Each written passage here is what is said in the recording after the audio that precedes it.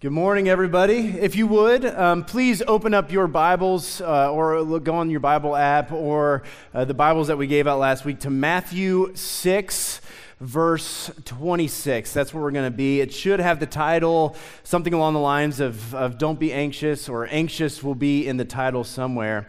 But if you did not get one, last week we offered the Gospel of Matthew. It's like a little tiny book. It has some note sides on one of the sides. All you guys took most of them. Next, we ordered more, but they didn't come in time, of course.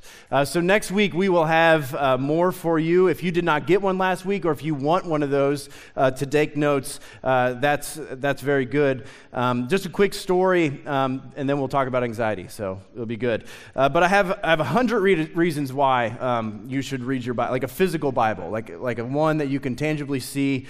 Me and my wife were talking. When I get up in the morning, I like to read the Bible. I like to get on my phone and read the Bible. And what I realized was when I was with my kids and I'm on my phone reading the Bible, they don't see that I'm reading the Bible.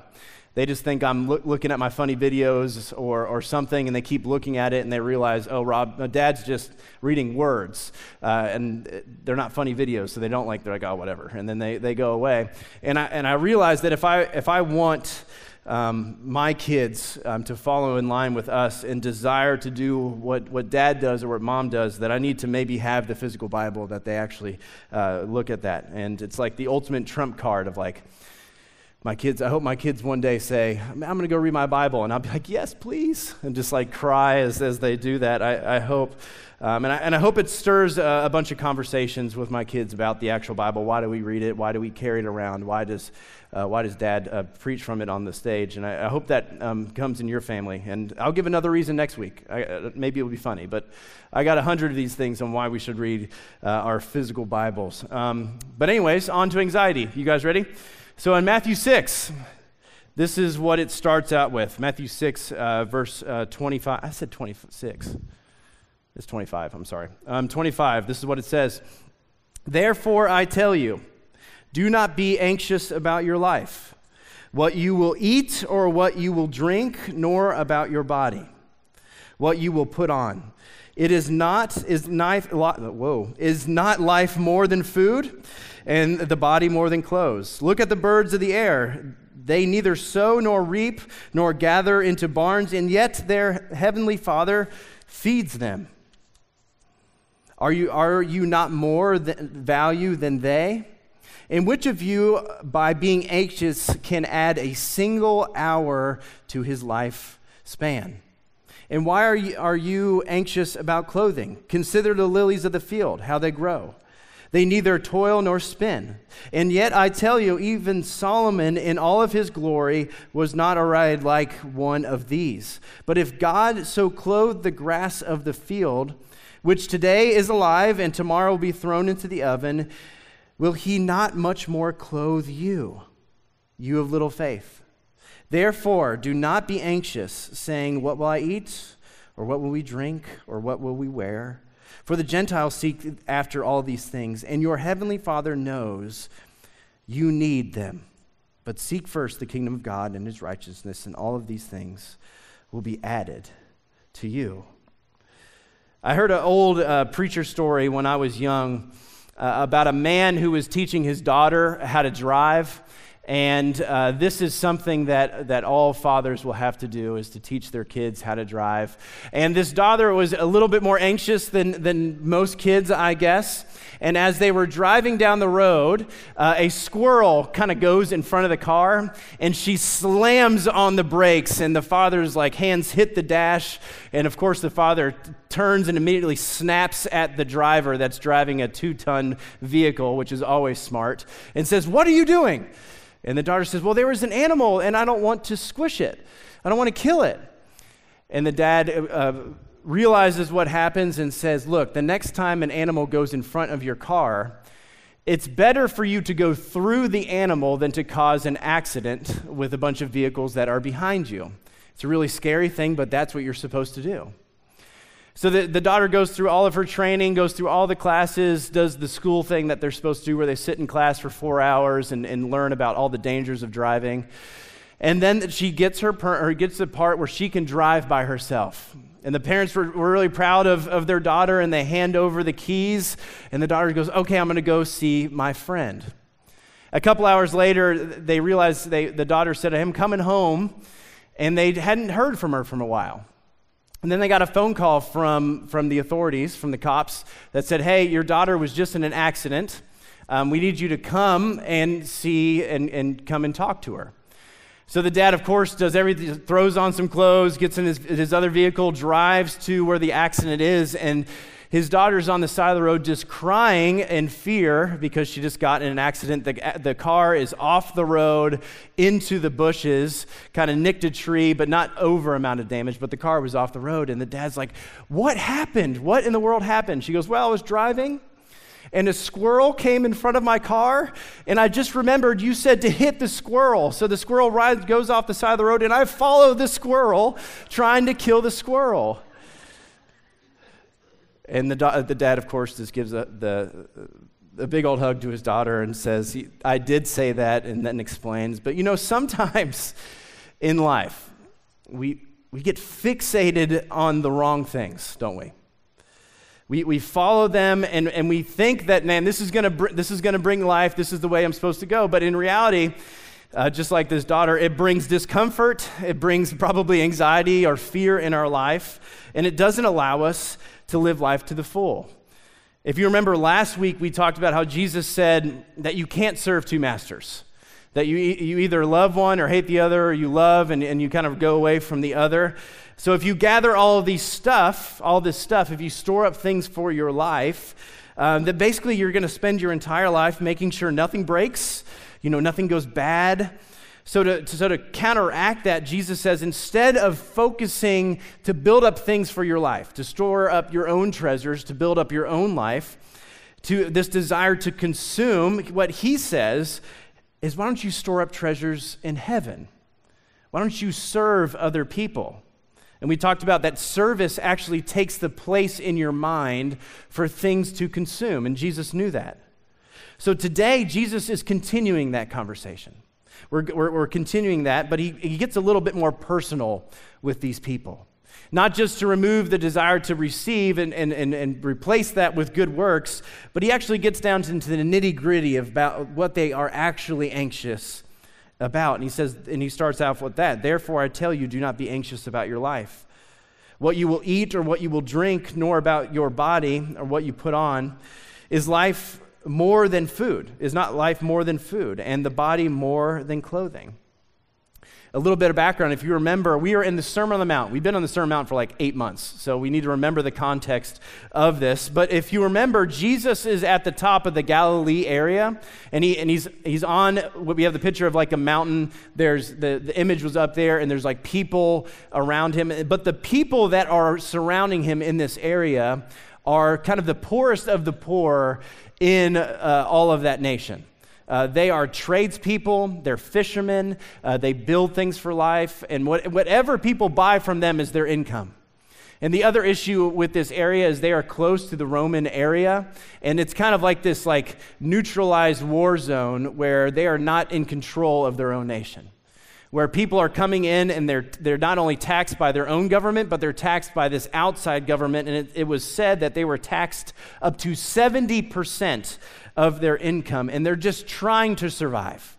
They're just trying to make it through. So you have this entire crowd listening to Jesus that have this desire to get out of poverty. They want to be rich. They want to be wealthy. But in reality, they're just trying to figure out, what am I going to wear? How am I going to provide for my family? Where am I going to find food and water? And Jesus looks at them and says, don't be anxious. And they're probably like, okay, Jesus, whatever. I'm being taxed 70% of my income. How can I not be anxious? I don't know where my food is going to come next. But what we need to understand is Jesus, what he is not doing here is he's not negating the necessities of life, which he's talking about here. Shelter, food, clothing, the necessities in life. But he wants them to understand that there is more to life, that you will receive more life, and there is more to life than your worries. There is something right here right now that you can experience, and it is your good and faithful Father who loves you. So what Jesus does is he paints this entire picture and trying to convince them of something, where he says, look at the birds of the air. Do they neither sow nor reap, but they don't gather into barns, but your Father feeds them freely? Are you not more valuable than the birds? In which by you, it says, how are you going to add a single hour to your life by being anxious or being worried? No, that does not happen. He talks about the lilies of the field and the grass, how they kind of just exist, and yet God still takes care of them. Even though we go through with our mowers and stuff and cut everything down for what they would use the top of the grass for, was to start fires. Even though we go and we cut all that down to start our own fires, does God not continue to clothe them and allow them to grow? He says, ye of you, why you have such little faith? And he says it again, therefore, don't be anxious. God cares about you.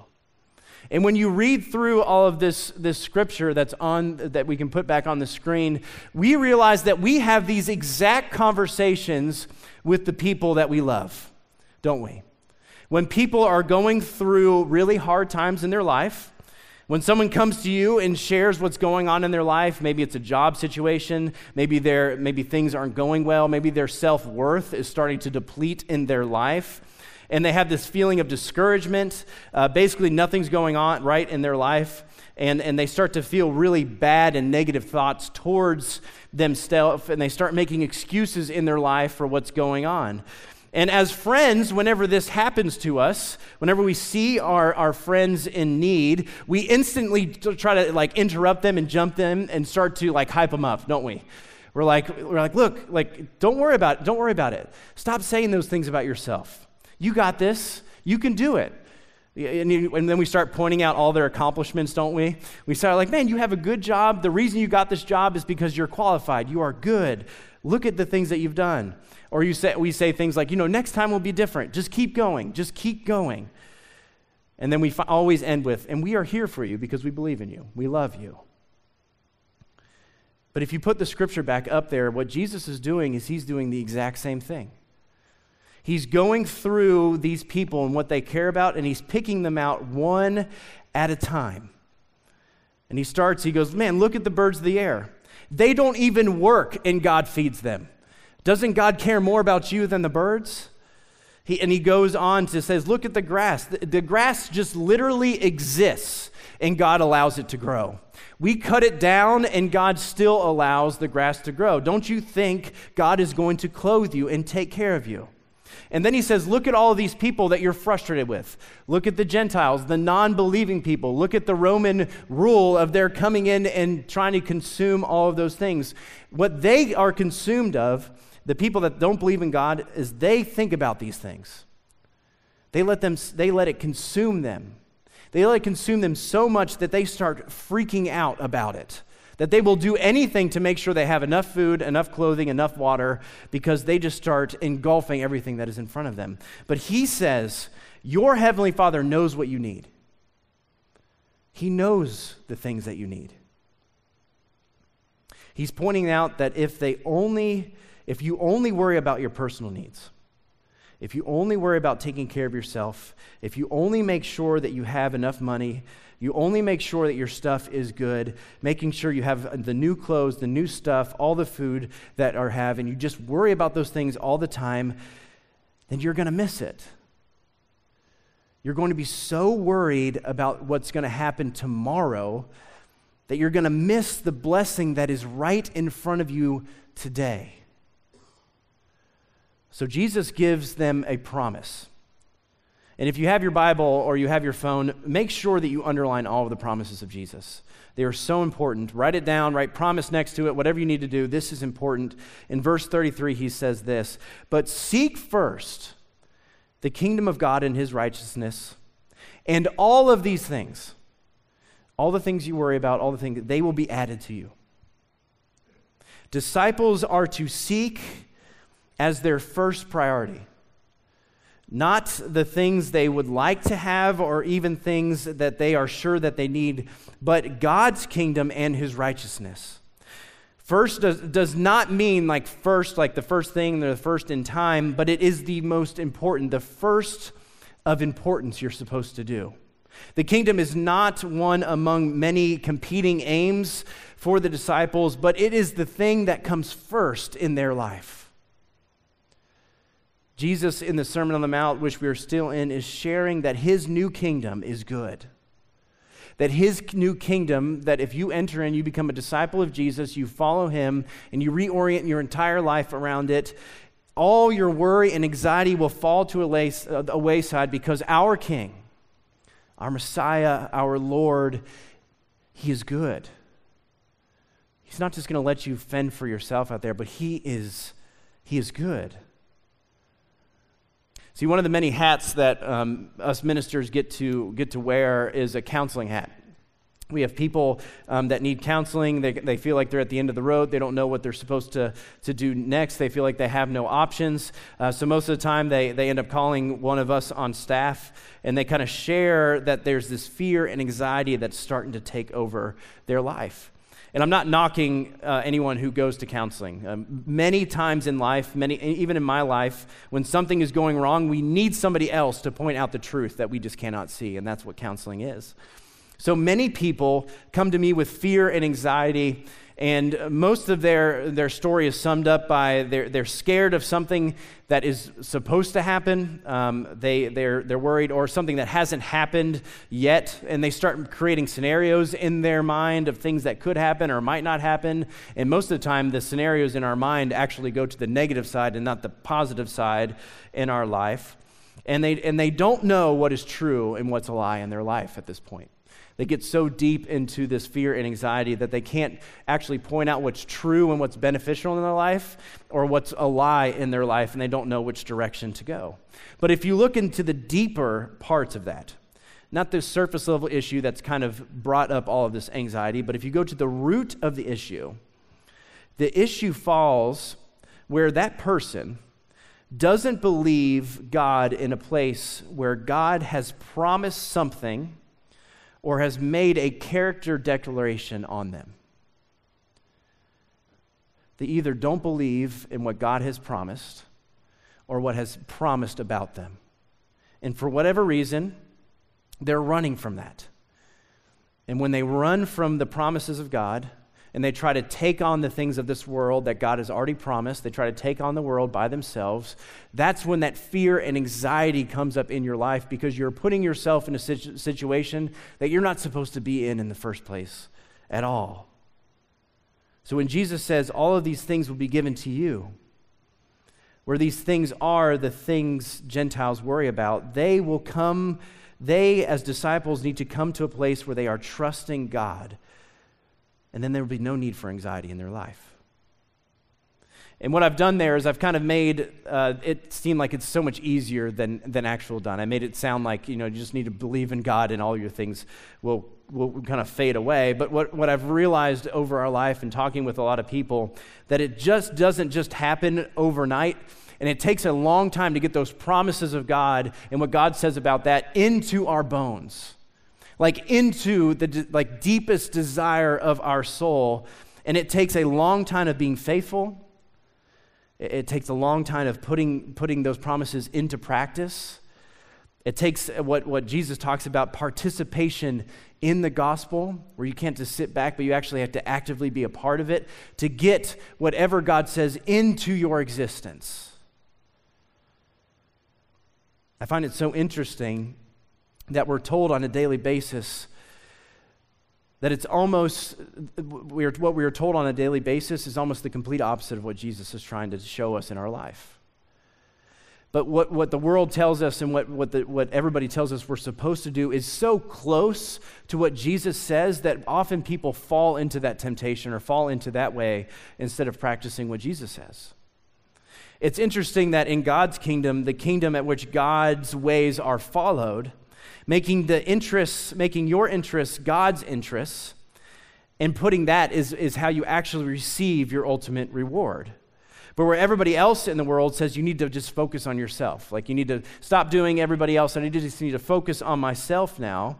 But if you focus too much on yourself, what you will live a life of is something that is just a roller coaster of emotions, where if something good happens in your life by chance, you will have the highest of highs and you will feel so connected to God and so connected to the people around you. But if one negative thing happens in your life, you will plummet to the depths and feel just absolutely terrible about yourself.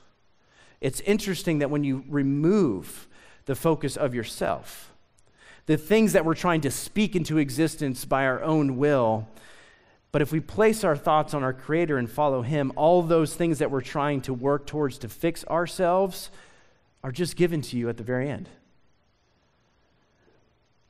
If we focus on building our own kingdom, getting all of our stuff, which we talked about last week, collecting all of our things, getting a bigger house, bigger cars, bigger bank account, to continue to feel good about ourselves. But if we do the good works of Jesus, which we talked about last week, if we practice putting treasures in heaven, as Jesus said, then the same desire and same feeling that you have of building yourself up and buying things will actually just be given to you at the end when you put up treasures in heaven.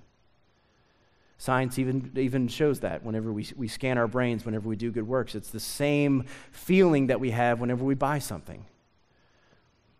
I find it interesting that the world tells us that we need to hustle, we need to put our head down, and we need to grind it out, and at the end, it will all come together at the end, but in reality, we lose sleep, we work more, and we feel like we have less and less time to do anything, even though we spend all of our time trying to accomplish something. But if you eliminate hurry from your life and you implement a day of rest and Sabbath of your life, it's weird that when you remove one day and you work 6 days, you accomplish the exact same amount of stuff and maybe even more. It's interesting when the world says that you need to fast, what they do is they do it to lose weight or remove toxins in your life. But if you partner with the Holy Spirit and fast, it will bring up a new desire in your life, not to rely on the things of the world, but you'll have a whole new understanding and connection with God, that all you need in your life is sufficient enough, and fullness of life is to follow Jesus. All of the desires that we have in our life, the way of Jesus will fulfill all of those things. But we realize that sometimes we focus on the wrong thing, don't we? I love this quote from Dallas Willard. He believes in this so much. He said, "There is no problem in human life that discipleship to Jesus cannot solve." In the Gospel of John, this is what Jesus said. In John 14:6, Jesus said to him, "I am the way, the truth, and the life. No one comes to the Father except through me." If you look at the beginning of that verse, it says, "I am the way." Another translation that is more literal is "I am the path." And in the language that you see of the original Greek is more of like a path that has these deep grooves in it that leads to Jesus, almost like a horse carriage tracks or something like that, where your whole life is in this carriage and you're bringing your whole life towards Jesus. So it's not just you just need to jump on there, but you need to take your entire life and dig it into the grooves that is the path of Jesus, so that you cannot get off of it and have fear and anxiety in your life. But Jesus looks at all this and says, you have access to that now. You don't have to wait. And Jesus is no stranger to life. He was a human, he lived on this life, and he understands just like all that stuff happens. Stuff will happen in the future. Something might happen tomorrow or the next day or the next day. So Jesus says this to end this teaching in Matthew 6:34. To end this, he says this, therefore, because God loves you, therefore, because God clothes you, therefore, because we have a good God, therefore, because God is going to take care of all your needs, therefore, do not be anxious about anything, for tomorrow will be anxious for itself. Sufficient for the day is its own trouble. Jesus understands that unless something big happens in your life, which doesn't happen often, a test, a doctor's visit that you have to do today, hard conversations that you have to do today, things that you don't want to do today, etc. Most of the time what we're worried about is tomorrow. or the next day or the next week, maybe even 6 months from now or a year from now of what might happen. Studies show that 80% of the things that we worry about never happen. 80% of the scenarios that come in our mind, it might even be higher than that for some of us if we come up with a lot of scenarios. If we spend a lot of time alone and we come up with a lot of scenarios, 80% of them never happen. Never even get close to happening. Sometimes in our life, I love what Lisa said in the song that we did before, is sometimes we just need to stop and realize that we need to say thank you. That God has been blessing us from the very beginning. That God has been with us from the very beginning. That when you put your faith in Him and you practice the ways that He says, when he talks about storing up things in heaven, to not just focus on yourself, not just consume for yourself, not worry about like where I'm going to get my meal or my food or my clothes, but God's going to take care of all those things, and you just focus on today and you don't worry about tomorrow, you will realize that your life is far different.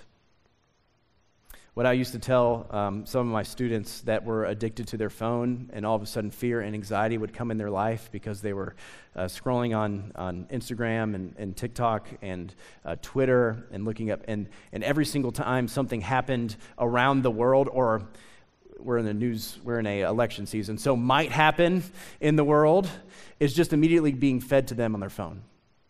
Nothing that is happening current day, but they're just being fed with things that might happen. They realize that all of this fear and anxiety is coming in their life. And I tell them, if you just remove the phone for 24 hours and you go outside and you sit outside for 30 minutes, you'll realize that the life that your phone and the world is telling you that is happening isn't actually happening in front of you. That when God says, don't be anxious about anything, He's right. That all of us have the ability to just exit our house and smell the fresh air. It's cold today, cold air, and nothing happens. Nothing. You can take 10 steps from the place that you're at and still nothing would happen. Some of you guys can walk on the other side of your neighborhood and not talk to a single person. Nothing happens. Because you don't have to be anxious. If you just focus on the right now, God is good. But if you try to take a hold of things for yourself and you try to focus on things tomorrow and start trying to will things into existence for tomorrow, then you're going to miss the blessing that is right now. Sometimes we just need to focus on the promises of God and not the promises that we make ourselves. Because every time that we focus on the promises of God, they happen every single time. I had a conversation this past week with a minister friend of mine, and I just kind of confessed that I was done trying to will things into my own existence because it's just exhausting. But if I just focus on what God says is going to happen, it happens every time. And I don't know why I don't believe it every single day. That when Jesus says something's going to happen, it just happens. It works. And it's frustrating because I want to will things in my life. I want to will things into existence. But God says He's already covered it. He's already promised it. So when you go through Scripture and you see those promises of God, make sure you underline them because they happen every time. So God, as we finish just studying this section of Scripture, anxiety is the number one thing in the forefront of our mind at all times. Studies show, and you already know this, but anxiety is the peak thing that the next generation is thinking about. They constantly want to figure out mental health issues. They want to figure out how to fix all of the things in our life. We want to be not only socially healthy, but we want our internals to be healthy as well. And God, I believe that if we just become disciples of you, all of our problems will be fixed because you're enough.